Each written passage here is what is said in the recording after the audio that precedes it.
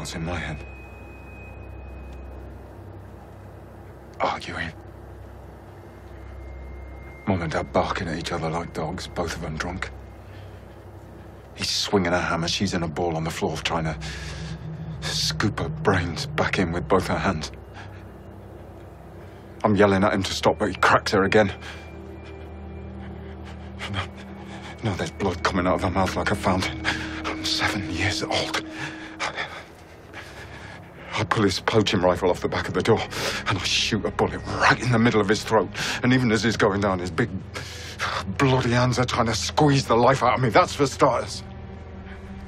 I see this little unwanted boy stuck halfway up an oak tree. All the other orphan bastards are trying to knock him down with bricks and bottles to send him back to the infirmary so he can spend another night cutting patterns into his arms to send himself to sleep.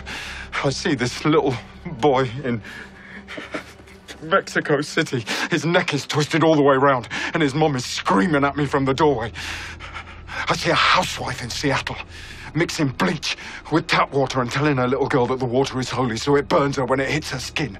That is what I see when I close my eyes.